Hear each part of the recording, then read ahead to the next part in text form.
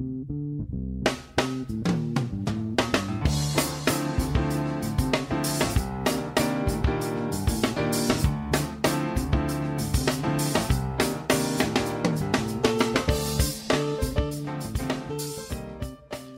to America's Commercial Real Estate Show, your source for market intel, forecasts, and strategies. Hello, I'm Michael Bull. Thank you for being with us. This segment is brought to you by Bull Realty. For customized asset and occupancy solutions, visit bullrealty.com. If you're looking to buy or sell office buildings, contact me personally. My email is michael@bullrealty.com. And speaking of office buildings, that's what we're going to talk about today. And it's one of the sectors in commercial real estate that seem to be most in question right now. Here we are at the end of January 2023, and it seems to be on everyone's mind. One of the things that is happening around the country and around the world, in some cases, is converting office buildings to residential, to multifamily for sale or for rent. But what buildings and which buildings work well for that? Is this really happening? And what's some of the math behind it? Well, please welcome my guest. It's John Citra. He's co-founder of Citra Ruddy. They're an architectural firm headquartered in New York, and they've done a lot of conversions of properties to different uses all over the world for a long time. John Citra, thanks for joining us, sir. Michael, nice to meet you, and happy to be on the show. Well, thank you. And my first question is, how many office properties are really being converted to multifamily around the country? Because, everybody hears about it, but is it really going on? What do you see?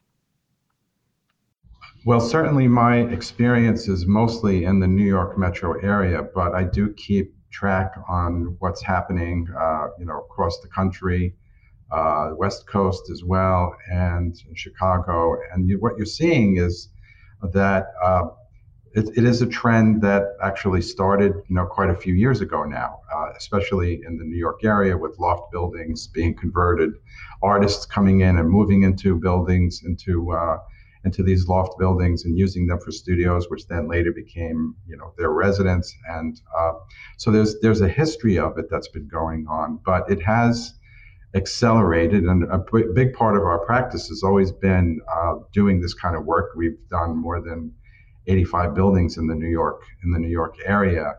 But what I'm reading about what's happening in New York is very similar to what's happening across the country. And of course, it depends upon the age of the office building stock and size of buildings. Very, very important.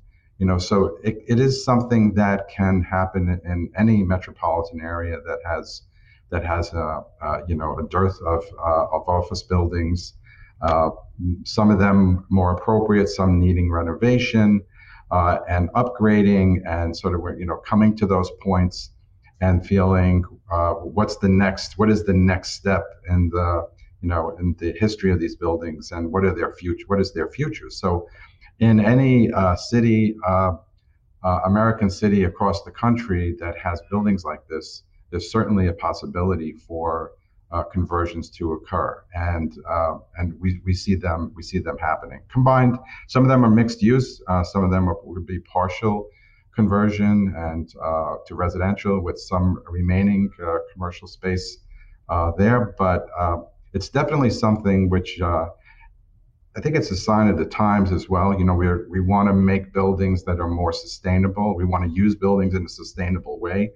And why tear down every single building? Some of them are quite beautiful, and repurpose them. I think it's something that is very, very powerful in terms of the conversation about sustainability. And I'm sure we can touch on that as we talk. So yeah, all around the country, we're seeing it, and certainly in New York City and the metro area, it is very, very prevalent. All right. And John, what makes a building more suitable for conversion to residential from office? One of the main things that makes a building most suitable is the size of the floor plate. That's really critical. If you were going to design a new residential building, you would probably make a building where the lease span, which is the distance from the exterior wall to a corridor, to a common corridor, would be about 30 feet, more or less. And if you look around the country, you'll see a lot of new residential buildings that are about 60, 65 feet in width. Office buildings, or these buildings that were converted, are usually much deeper than that. So their lease spans are could be 40 to 50 feet, and so that creates much more of a challenge in terms of creating buildings that are efficient. The efficiency for residential buildings, and what I'm talking about efficiency is that getting the right size unit for the right rent.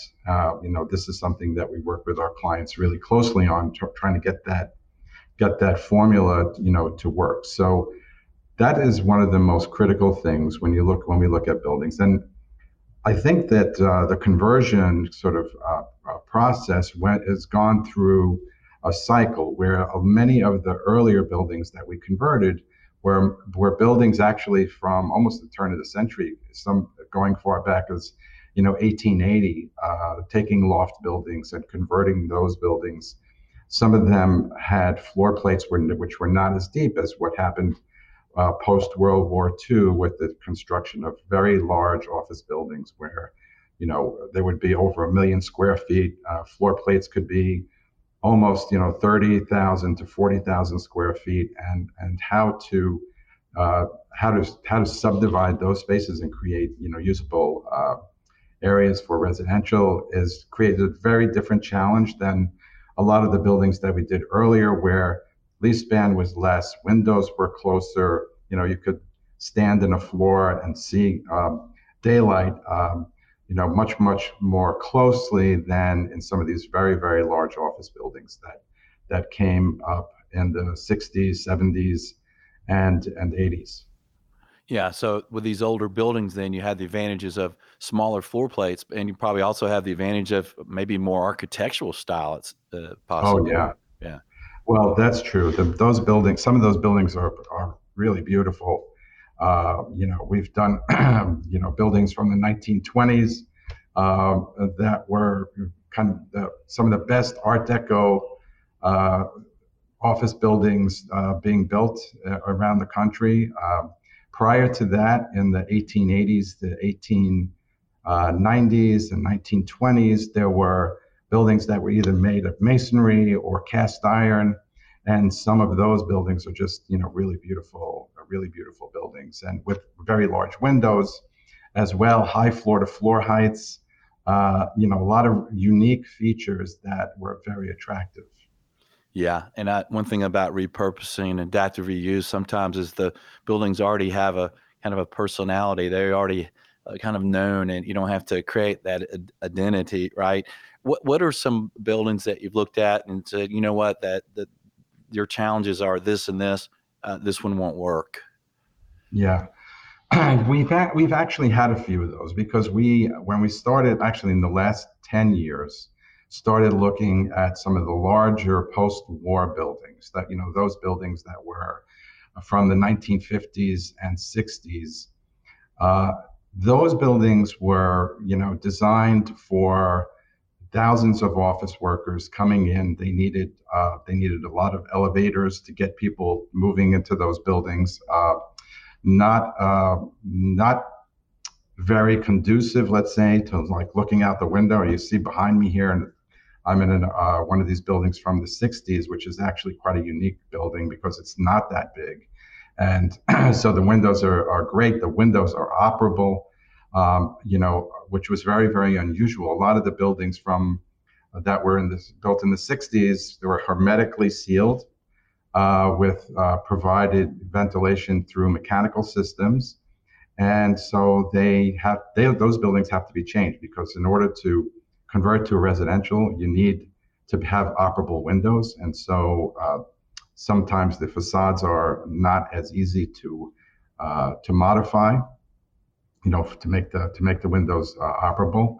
But I think the number one issue that's most difficult is the size of the floor plate, and how deep is that floor plate, and can we either carve into it from the outside or from internally to make it work? And so really you have to, the first thing is we looked at floor plates, and there have been some buildings that, over the years we've looked at where tall buildings too could be 30, 40 stories, where the floor plates were just too big and there was just too much internal area that we could not make work for residential.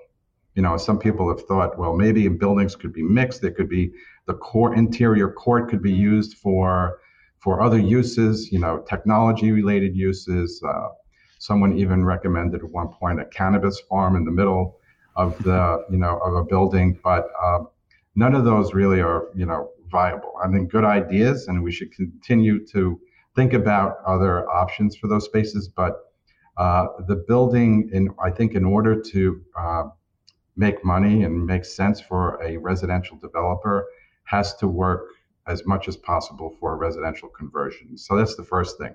I mean, we can take elevators out of buildings. You don't need as many elevators in a residential building of the same size versus a commercial building. So we can reconfigure the core. We can make them much more energy efficient, changing the mechanical systems, because those systems, even though they might have been upgraded over the years, they're still kind of antiquated systems. And so that's a big, improvement. But everything comes down to, well, can I actually utilize the space? And if I can't utilize it, can I cut it out? Can I take it out and put it on top? Which we are doing, but that's costly. And so that would affect, I guess, the price that a developer would pay for a building like that. But sometimes it works and sometimes it wouldn't. So each case we have to look at individually, but those are the key things, like how many elevators do we need to take out? How much reconfiguration of the core? How much modification to the facade is going to be necessary? And can the structure withstand the addition of floor area being built on top of it? And I think that's an interesting conversation, because a lot of buildings from this period, from the 60s, 70s, and 80s, were designed under very different seismic requirements. And so adding on top of the building, which increases, let's say, the impact of wind on a building, they may not be designed, and most likely were not designed for that. So it's not that feasible to put floor area on top of existing buildings without making modifications to structure. And so some developers would turn away from those kind of buildings and say it's just not worth it, because it's going to be too expensive to make that kind of modification. But we are doing it. We are doing that. We are adding on top. We're bolstering structure in some of those projects in order to make it work. Yeah. Cannabis farm in the middle of a building. So I guess we could name that building. I'll go ahead and name that one the High Building. We're talking with John Citra, architectural and planning firm based in New York, and we're talking about converting office properties to residential. And John, what are developers seeing on average for cost comparison of building a new multifamily building versus converting an office property? Well, I think in the New York area right now, people are talking about from $350 to $500 a square foot for a new residential building. Of course, there might be some cases where it's above that and some cases below it, depending upon where it is. So that would be for a new structure. The thing is that if you're taking a building conversion where the facade is in good shape, but you're probably going to change the windows. You upgrade the windows, change the mechanical systems.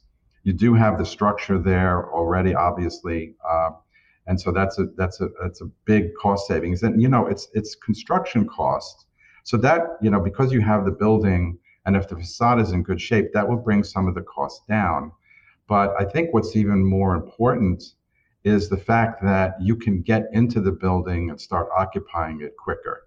You're not digging foundations, which in New York, usually would take 9 months or more to just get to the ground floor of a new building under construction. So you're saving a lot of time. And right now, a lot of my clients are concerned about the impact of interest rates. And so these buildings, if they're sitting there, if it's just a hole in the ground, there's obviously no money coming in a new construction project.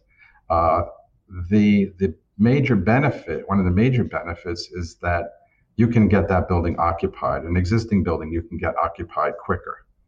And so that will, your construction cost might be a little less, maybe slightly below $300 a foot, but you're also saving, I think, tremendously on the carrying costs. You're getting occupied sooner.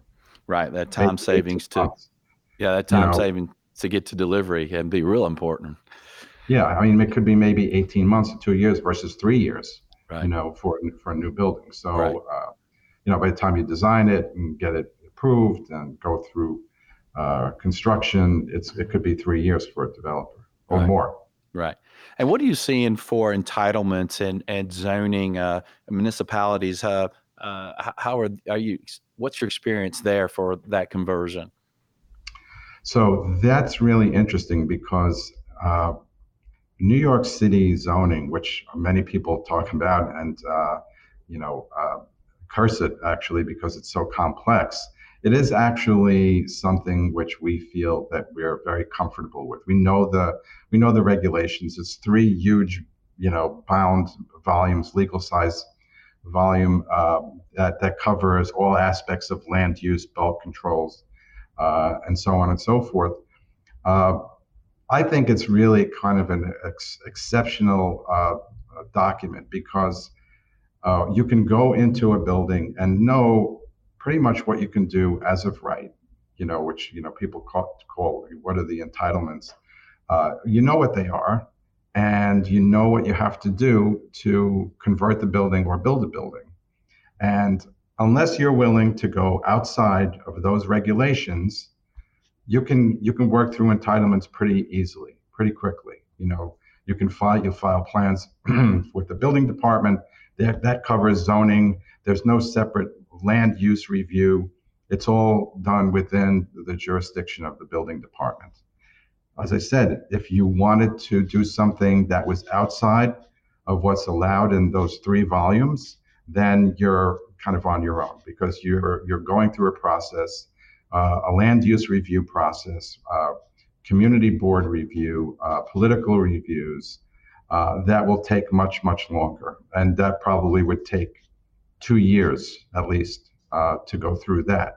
So in New York, the entitlements are, very easy to work through, comparatively speaking. Of course, there are issues that you have to work out and limitations that you have to work around. But at least I think from a developer standpoint, you know what you're getting into. So if you can live with that, you can live with the amount of floor area that's available for conversion, and you can comply with all the other regulations, you're good. You're good to go. So what's interesting is New York City and New York State developed a series of guidelines for development, both in what's called the multiple dwelling laws of the state of New York, and also within the zoning resolution of the city of New York, which said that buildings that were built uh, prior to 1961 could be converted to residential use. And then they relaxed certain bulk regulations, yard requirements, even floor area. In New York and New York State, New York City and New York State, residential development on any site is maxed out at 12 FAR. Sometimes it's less, but that's the maximum, 12 FAR. And so what's now come to pass is with some of these really larger buildings that were built in the 70s and 80s, where it's not uncommon for them to be over 1 million square feet, that where the FAR could be 15 or 18 or even up to 21 in certain districts. There is a limitation in terms of how much residential could be converted there because the cap was 12. So actually, just this week, the mayor of New York and a task force that he put together called the Office Adaptive Reuse Task Force, wrote a series of recommendations for how the regulations could change. And they did three kind of two or three major things that they said there. They said, first of all, we're going to increase the number of years. So any building built prior to 1991 could be converted, that's great. That was great news. And that it could be in more districts than what was previously allowed. Before, the financial district was one that got actually that where we're seeing a lot of conversion happening in buildings prior to 1977 because they allowed conversion for buildings up to 1977. So they changed it there because they wanted to create a more mixed use environment. And there were many newer buildings downtown that you wouldn't be able to convert because of the 61 cutoff date.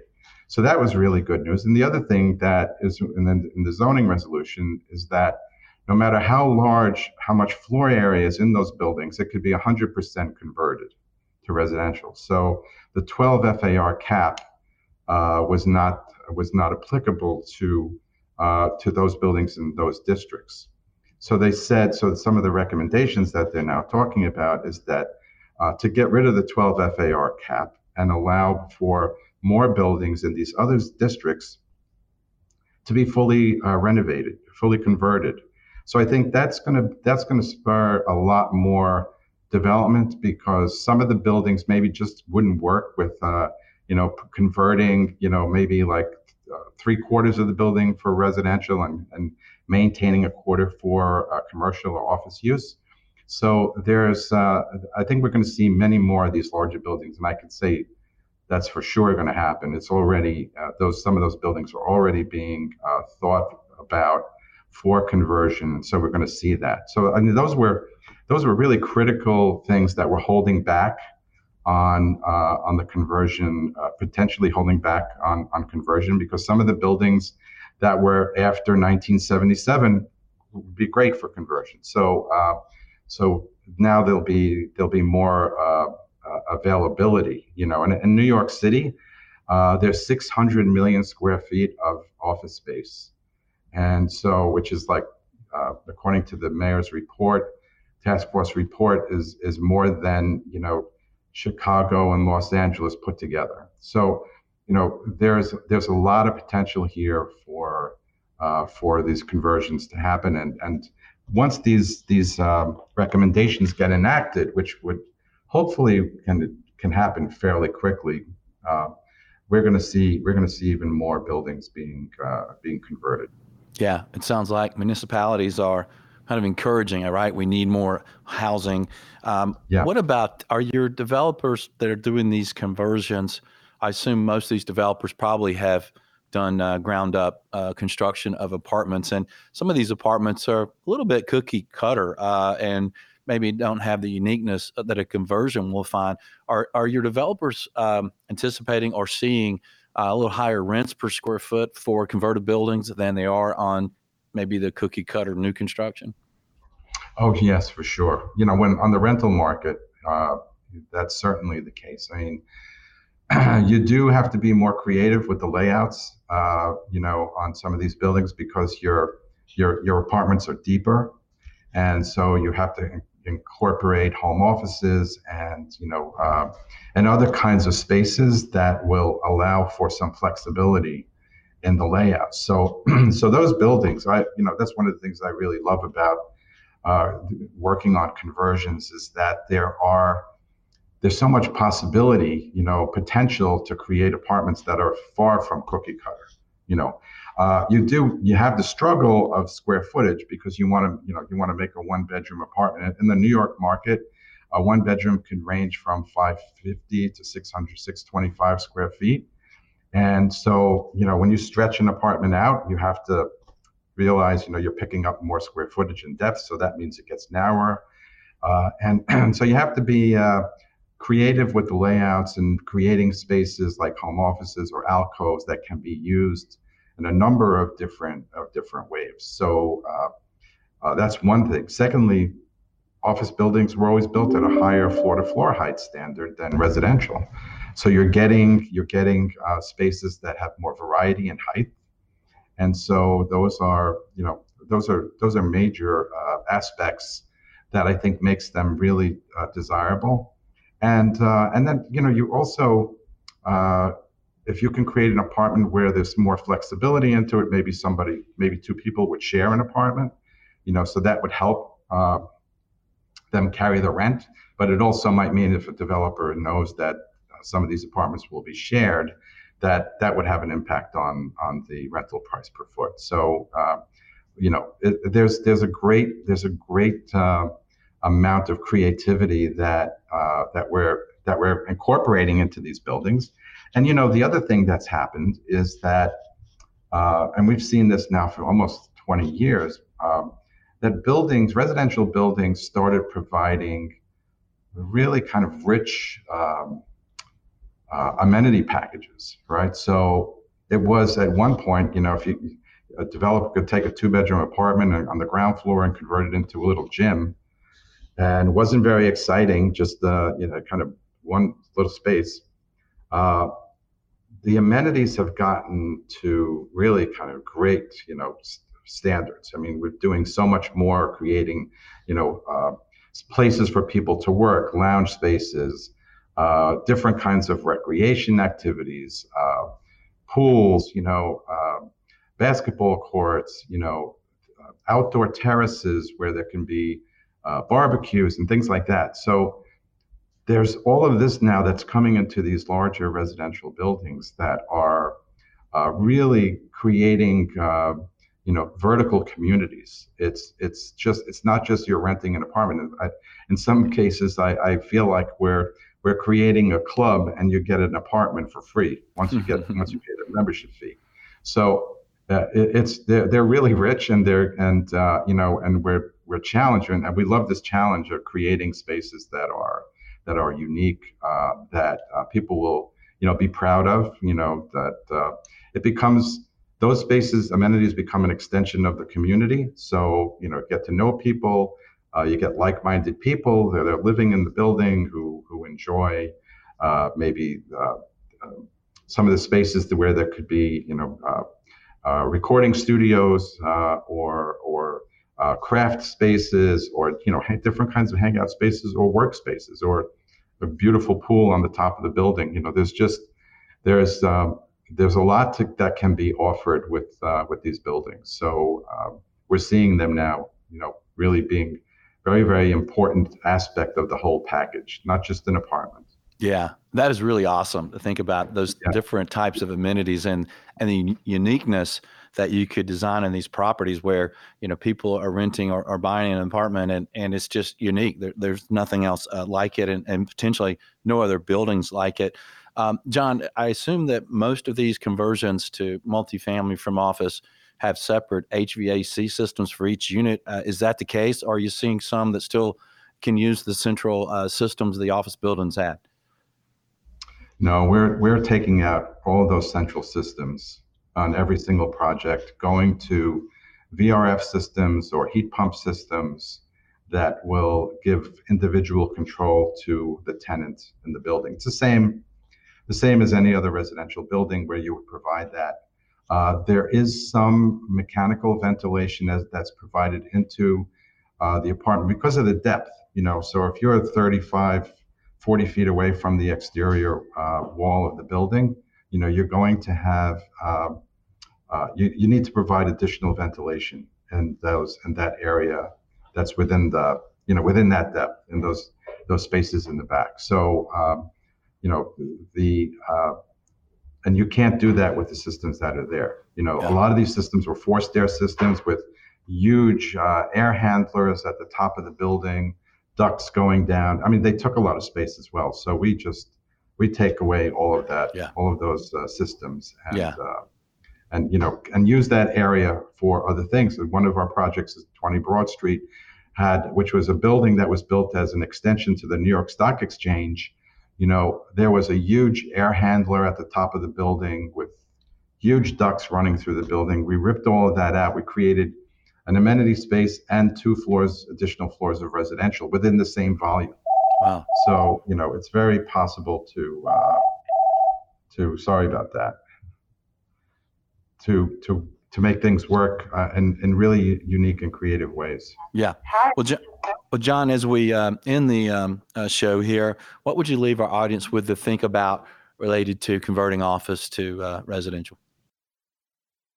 Well, I would say that there's great potential, as I was been talking about, in buildings that are also not as old as one would think. There's buildings from the 80s and 90s that now can be considered, for residential conversion, and I think that it's a great time to explore that, and from a policy standpoint, because I'm also very interested in urban planning and city planning. Almost all of the residential conversion projects were creating market rate units. And it's going to be a challenge to, as time goes on, and there's going to be more and more of these buildings available, is there some mechanism to create more affordable apartments within these buildings? And we'll see how that goes. We don't have an answer for that because there are not the same kind of tax incentives that are there to build new buildings, where you provide a 25 to 30% affordable units, you get tax breaks, and I think that if we want to see a more equitable distribution of housing typologies in these conversions, then that kind of policy is going to need to be extended to conversions as well. Yeah, that makes a lot of sense. And with the kind of the new shared environment where a lot of people are more comfortable sharing, like co-living. And last night I had dinner with my 25-year-old daughter, and she's wearing a new jacket. And I said, "Well, when'd you get that?" She said, "Well, I don't own it. I get new ones each week, and they're shared in this community." So I don't know if setting up some of these office buildings as kind of co-living, where they have more central bathrooms, and I don't know. Anybody thought about doing something like that, where you're renting kind of smaller units and have shared maybe kitchens or shared bathrooms in some cases?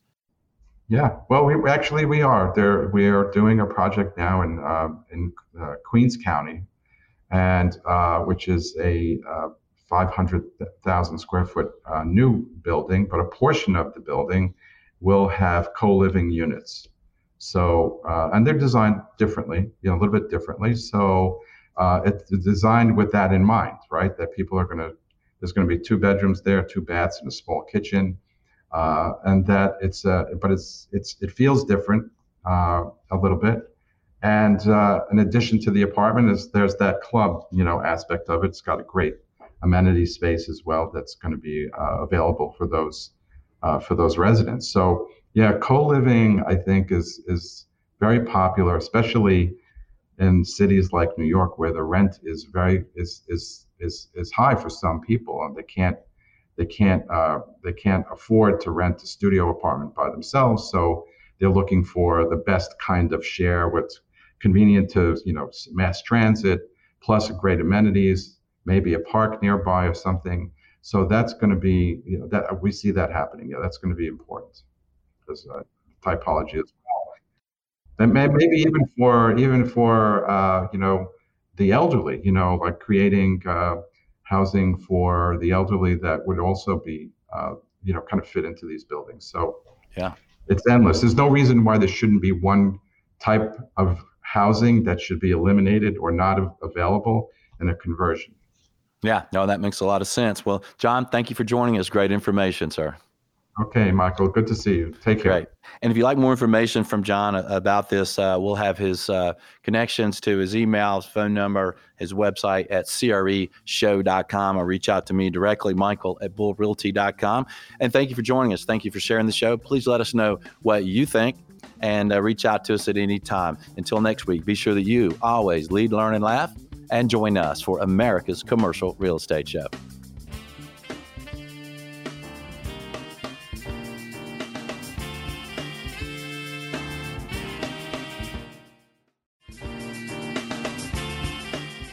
Appreciate the show? Consider referring business or doing business with our sponsors. Bull Realty is a commercial real estate sales, leasing, and advisory firm doing business throughout the Southeast, headquartered in Atlanta. Visit bullrealty.com for more information. Commercial Agent Success Strategies provides video training for commercial agents. This training gets 5-star reviews from even the most experienced brokers. Learn more at commercialagentsuccess.com. You're invited to connect with us on your favorite social media. You can find us on LinkedIn, Facebook, and Twitter. Don't miss a show of special interest to you. Be sure and subscribe to the show on YouTube and Apple Podcasts. And at the show website, creshow.com, you can subscribe for a weekly email announcing the show topic and guest. While you're there, you also found more videos and podcasts. Thank you for watching or listening to America's Commercial Real Estate Show.